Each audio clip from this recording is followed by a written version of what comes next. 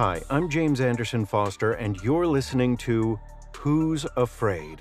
A weekly podcast of awesome serialized horror fiction written by amazing authors, performed for you by professional narrators, and brought to you by SerialAudio.com. It's totally binge-worthy.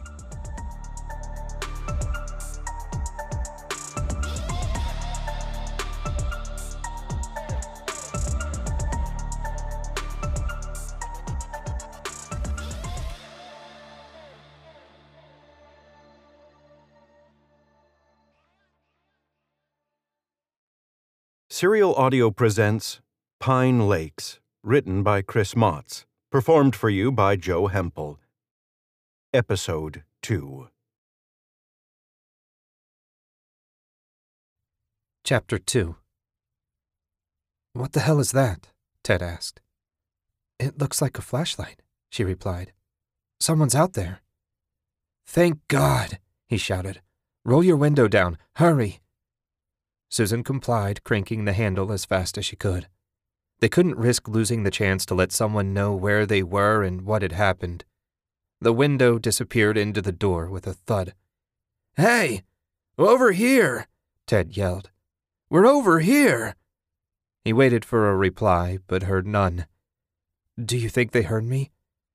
"I don't know," she said. "Try the horn." Ted smiled and his eyes widened. He pressed on the horn, grinning as it brayed loudly into the silent forest. The light suddenly stopped moving and focused in their direction. "I think they see us," he said. "They know we're here." "Then why isn't the light moving? They're just standing there." "It's dark out here. Even with a flashlight, it's going to take time to find us." Ted reached out and hit the horn again, but nothing happened. He pounded harder, cursing under his breath. That quickly, the horn had died. He turned the knob for the interior light, but nothing happened. "The fucking battery must have died," he grumbled. "Wait, it's moving," Susan said, clapping her hands together happily. "See? There, it's coming closer." Ted followed her pointing finger and watched as the light grew brighter. It disappeared behind thick brush, only to reappear a few feet to the left or right seconds later. He reached out and grabbed his wife by her chin, kissing her deeply.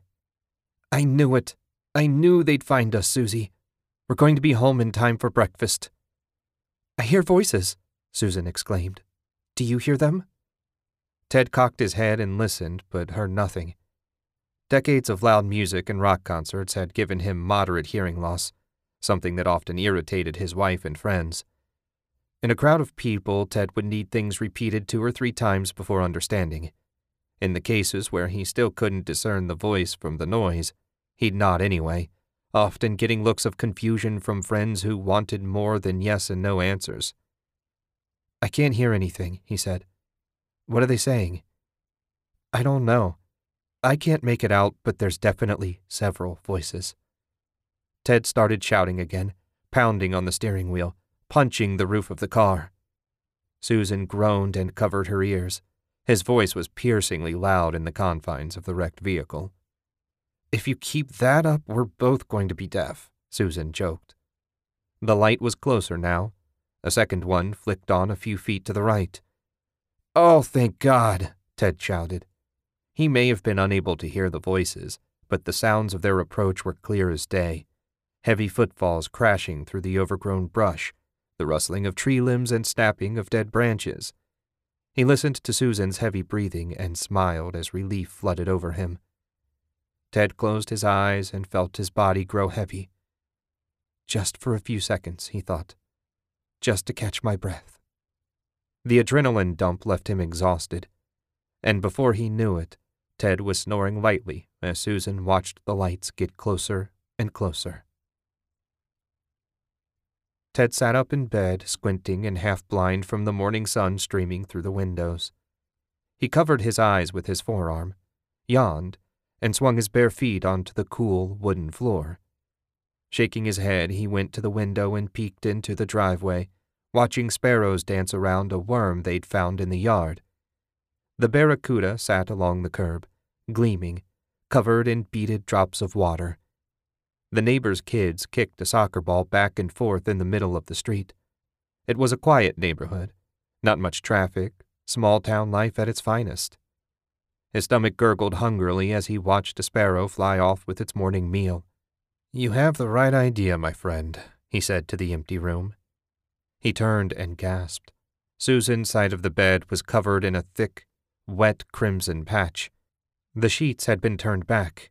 Several small drops of blood dappled the floor next to the nightstand. "Susan?" he shouted. "Susan, where are you?"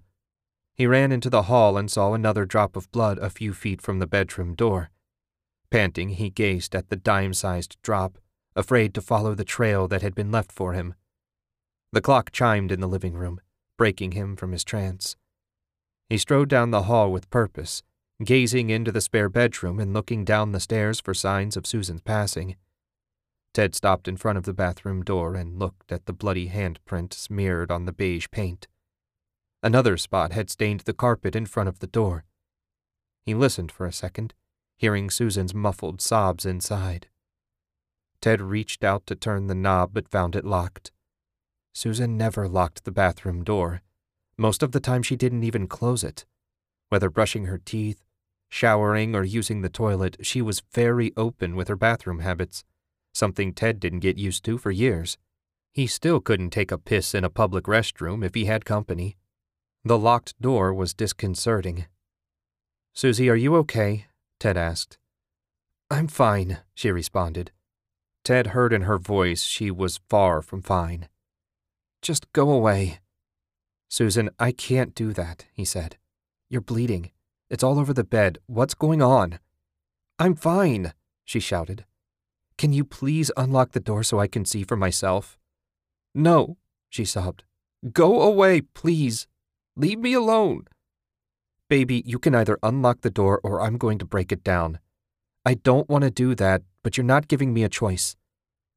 He listened as Susan softly crossed the tile floor, sniffled, and unlocked the door. He didn't open it right away. He didn't want to barge in and scare her, but he was also scared for himself, unsure of what he'd find. "Honey, I'm coming in now, okay?" He waited for a response but didn't get one. He grabbed the doorknob, tacky with drying blood, slowly opened the door, and stepped inside. Jesus Christ, he thought as the air bled from his lungs. Susan sat in the bathtub, partially obscured by the shower curtain. The edge of the white porcelain was streaked with dark, fresh blood. Ted crossed the room in a single bound and pulled the curtain aside as Susan raised her hands to shield her face. She wore only her stained nightgown and one lone bedroom slipper. "Susan, what's going on? Where are you hurt?" When she looked up, his heart froze in his chest and shattered. The pain in her eyes said everything. It burrowed into his soul and shriveled it like old shoe leather. Suddenly he understood. "It's dead," she screamed. "Our baby is dead." Susan wailed until her voice faded to a raspy squeal. Tears poured from her face, and streams of snot dangled from her nostrils. She wrapped her left hand in her thick, brown hair and tugged weakly. Her right hand rested on her belly, caressing the flesh where there'd once been life. Ted cried uncontrollably, unaware he'd begun. He looked at her stomach and groaned.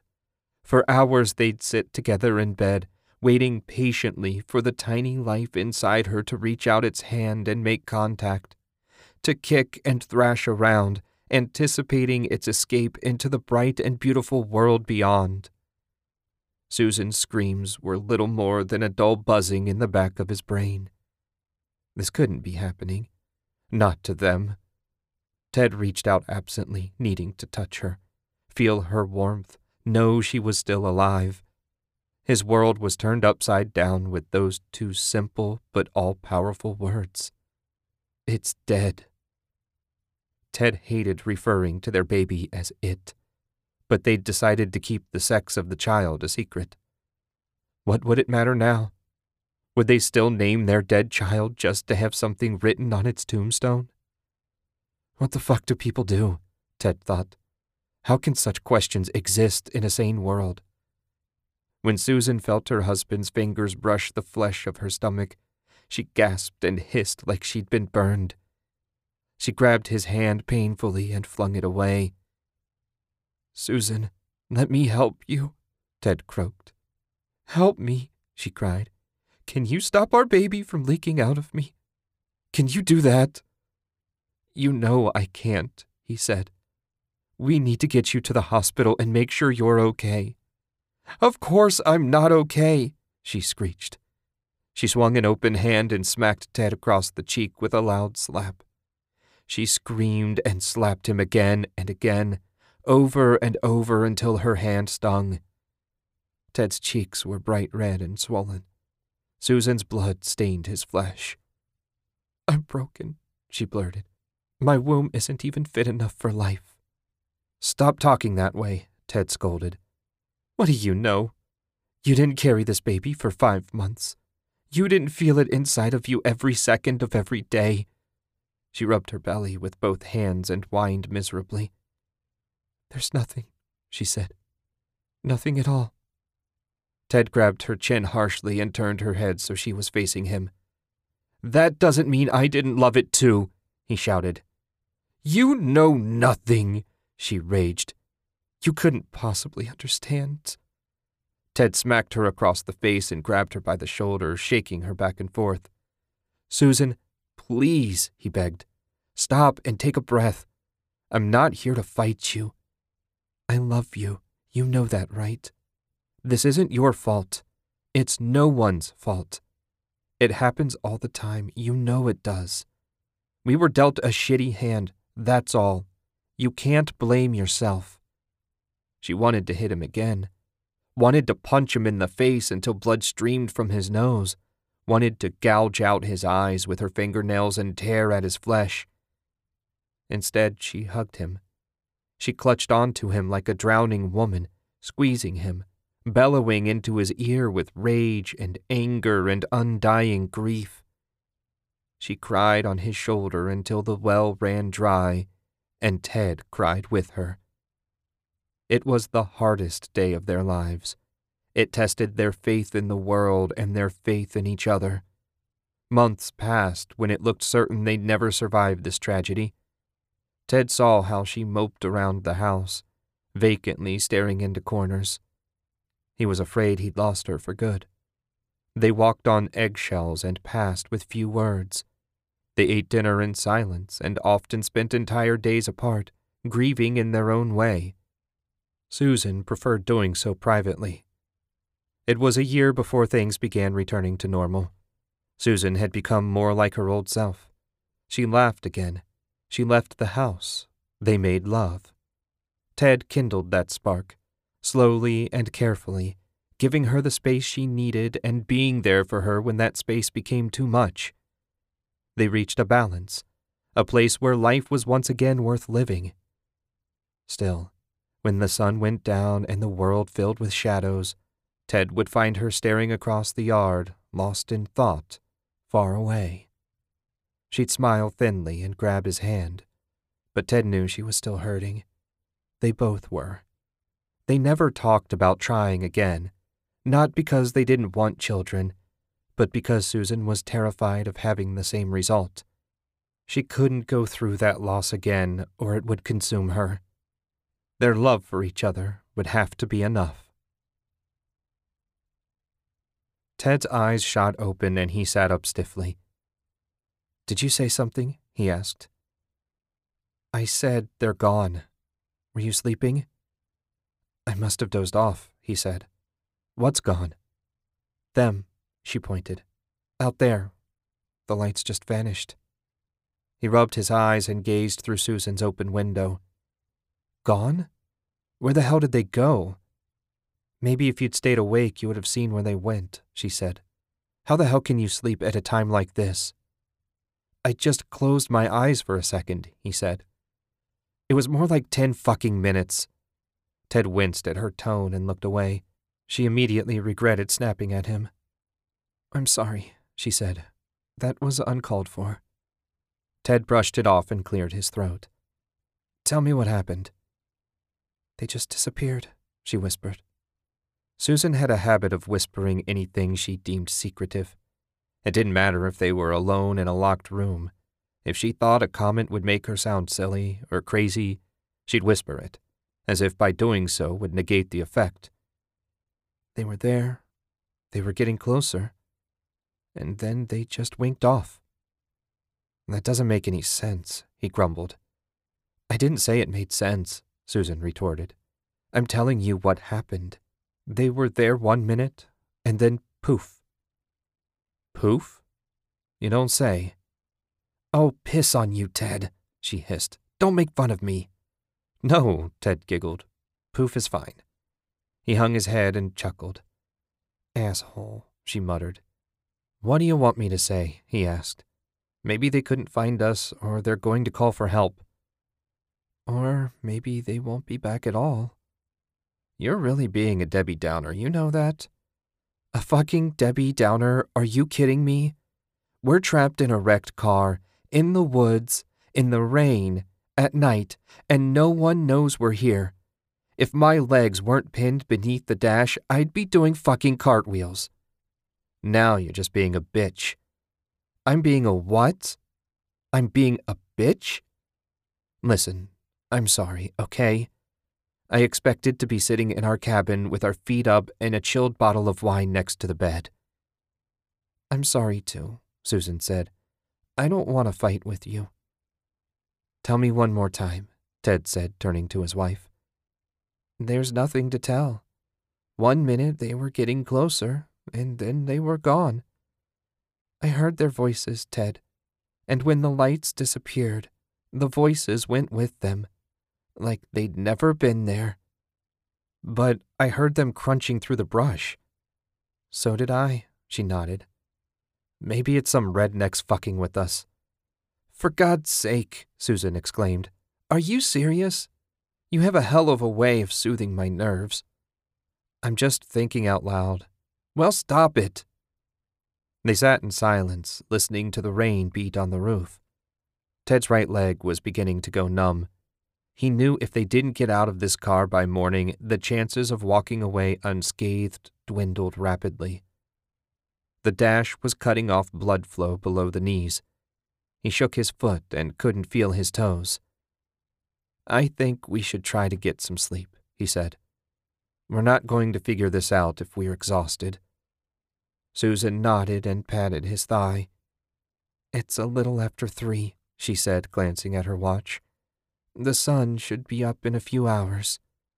Set your alarm, he said. We should be up by 6 or 7. Susan pressed a few buttons and set the alarm on her wristwatch. She couldn't wait for daylight. It may still be raining and overcast, but even gray light was better than none. Maybe it was some luminescent gas or something, she said. You know, like swamp gas? People are always reporting lights in the swamp. We're not in the swamp, Ted said. Just get some rest. No point racking your brain over it. Susan closed her eyes and fell asleep at once.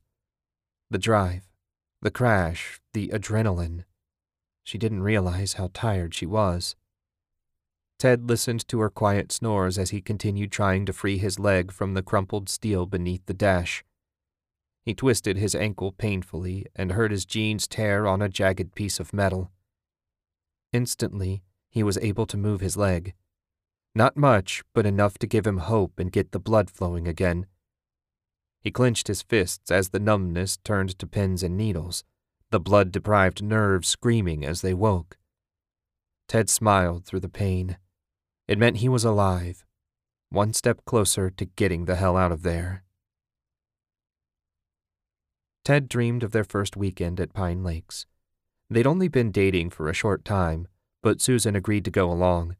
She wasn't big on nature and was even less thrilled with the idea of leaving modern amenities behind. Her parents weren't campers, and Susan had become a product of her time. That first weekend changed everything. The quiet rippling of the water on the lake, the soft sigh of the leaves in the trees, air so clean she felt as if she was experiencing it for the first time. The sun felt brighter, warmer. Food tasted richer. The sex was absolutely primal. The resort wasn't the first time they'd made love, but it was the first time one of them didn't have to get up and sneak past sleeping parents. They stayed in bed that first day until afternoon, naked, basking in the freedom of seeing and feeling one another in a whole new way. Susan didn't want to leave. Pine Lakes had worked its magic, a magic that hadn't faded in 20 years. Ted was still envisioning that first vacation with his wife when he felt himself being shaken by a persistent hand. He wanted to retreat into the safety and warmth of his memory, but the shreds of his dream tore apart like smoke in the wind. He opened his eyes sleepily and yawned. His head pounded. It was the same feeling he had after a night of heavy drinking with friends, but this wasn't a hangover. This was his battered body's way of telling him to shit or get off the pot. "Get up," Susan said, shaking him steadily. "Come on, get your ass up. We slept through the alarm." "Slept through it," Ted muttered. "It's still pitch black out here." "Yes, Captain Obvious, I see that." She held her arm up so Ted could see the display on her wristwatch. 8:14 a.m. After 8? That can't be right. He rubbed his eyes and peered into the forest. Thick fog had settled in the valley, a swirling white wall that enveloped the barracuda and danced around the black trunks of tall pine trees. A distant wail cut through the mist and froze the blood in Ted's veins. He held his breath, waiting for the sound to be repeated. "What in God's name was that?" he asked. "That's the third time I heard it," Susan said. Her voice trembled. "Why isn't it light, Ted? Why? It's after 8. The sky should be bright. The birds should be chirping." "I don't know," he said. "Your watch is obviously wrong." "Why do you have to rationalize everything?" Susan shouted. "Something strange is going on, and you know it." "All I know for sure is that I have to piss like a racehorse," he groaned. "Could you please not minimize this?" "I'm not minimizing anything," he said. "We saw a few lights and heard a dog howling. It's not time to call the Inquirer." "A howling dog? That's what you think it was? I've never heard a dog sound like that in my life." "A wild dog." "You're ridiculous. It wasn't a dog." The shriek came again, and even Ted had to admit it wasn't a dog. He'd never heard something quite like it. It began like the deep hum of a distant foghorn and quickly rose in pitch, becoming a blood-curdling scream that tapered off to nothing. Through the mist, Ted was positive he heard faint laughter, but he kept it to himself. He gripped the steering wheel and held on tight. Susan blew a whistling breath through her teeth, eyes darting from shadow to shadow. "There," she whispered. Susan pointed through the broken windshield at a faint point of light 20 yards away. It grew brighter as they watched it rise from the forest floor, weaving through the branches, casting a dim glow on the rotting bark of a dying elm tree. The strange light cast a dim halo of bluish-white light that illuminated patches of the surrounding trees. Susan gasped as several pairs of glowing orange eyes opened and watched them from the canopy. The eyes were moving, blinking. She covered her mouth with both hands and whined deep in her throat, watching as the sets of eyes were joined by others. "Jesus Christ," Ted said. "What the hell is that?" The same strange moaning howl broke the silence yet again, this time much closer. The ball of light reacted to the sound, first growing in intensity and then fading as the scream ebbed to nothing. The sets of glowing eyes watched them, getting lower as they descended through the trees. Susan started crying and yanking at her legs in an attempt to free herself. Ted reached out and grabbed her arm, and Susan responded by slapping at his hand fearfully. She whirled on him and raised a hand to ward off her attacker, pulling her punch at the last second. Ted shook his head side to side and raised his index finger in front of his lips. Susan choked back a sob and closed her eyes, trying to gain comfort from Ted's touch. The glowing eyes were coming closer, surrounding the wrecked car as the ball of light was joined by another, Susan closed her eyes and muttered, refusing to believe what she was seeing. She and Ted heard the soft crunch of dead leaves as the shapes approached. A branch snapped loudly 10 feet in front of the car, and Susan gasped, grabbing Ted's hand painfully. Her palm was slicked with sweat, her skin hot. Ted watched as one of the shapes stopped at the Cuda's crushed bumper and sniffed at the pool of antifreeze that had leaked from the ruined engine. Loud, wet snuffling came from outside Susan's door as 2 large, glowing eyes peered in at them through the passenger window. The balls of light dimmed as the strange, warbling moan began again. A second moan joined the first, creating a haunting harmony like 2 ships calling to one another in a fog bank. The lights brightened at the call's apex and dimmed as the cry faded. Ted's mind raced, flooded with stimuli it couldn't process. One of the shadows uttered a short yip and bounded into the forest as another growled deeply, brushing against the car with a thumping hiss. "What are they?" Susan cried. "Oh my God, what are they, Ted?" "I don't know," he whispered. "Just stay quiet." She buried her face in her arm and wiped snot on the soft fabric of the sweatshirt. Her body thrummed with terrified energy as the shapes surrounded the car in an ever-tightening circle, like sharks around an injured seal. Suddenly, the fog came alive with blue light, and Ted squeezed his eyes shut against the glare. The things surrounding the vehicle cried out in irritation as their cover of darkness vanished. The haunting bray echoed across the forest floor as the woods glowed with an ethereal light. Ted listened as the creatures scrambled in the dead leaves, crunching away into the forest as they screamed their displeasure at being interrupted. Ted opened his eyes as the light slowly dimmed. He watched transfixed as the 2 balls of light descended to the forest floor. He gasped and held a hand over his mouth as he saw the newest arrivals crowding the woods.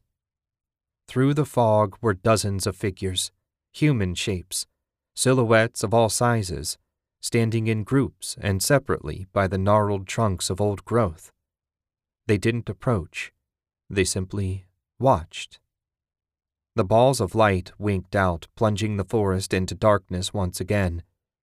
Susan lifted her head and squinted into the gloom, wiping tears from her eyes and exhaling a shaky breath. The forest had gone back to its unnatural blackness.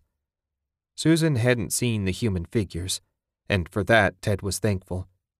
He had an empty feeling in the pit of his stomach.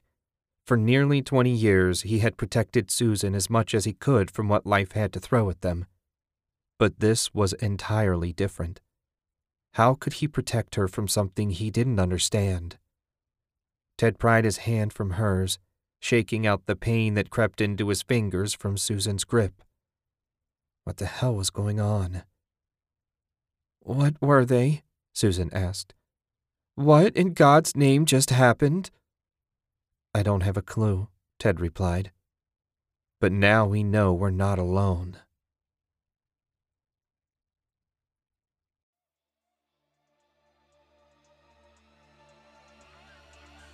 Thanks for listening this week. We hope you've enjoyed this episode of Who's Afraid as much as we enjoy bringing it to you. Remember to come back next week or subscribe at serialaudio.com so you never miss a new episode. You can learn more about this podcast and other serialized fiction shows by visiting our website at serialaudio.com. That's all one word, serialaudio.com, where you can subscribe to this and our other shows via RSS, iTunes, Stitcher, Spotify, and all your favorite podcast players. While you're at it, if you're enjoying this podcast, we'd love it if you'd share it with your friends. Even better, if you have a few spare seconds, leave a review on iTunes. To help support this show, sign up as a patron at patreon.com/serialaudio. You'll get early access to episodes ad-free and special bonuses like behind-the-scenes author and narrator interviews. Thank you again from all of us at serialaudio.com. It's totally binge-worthy.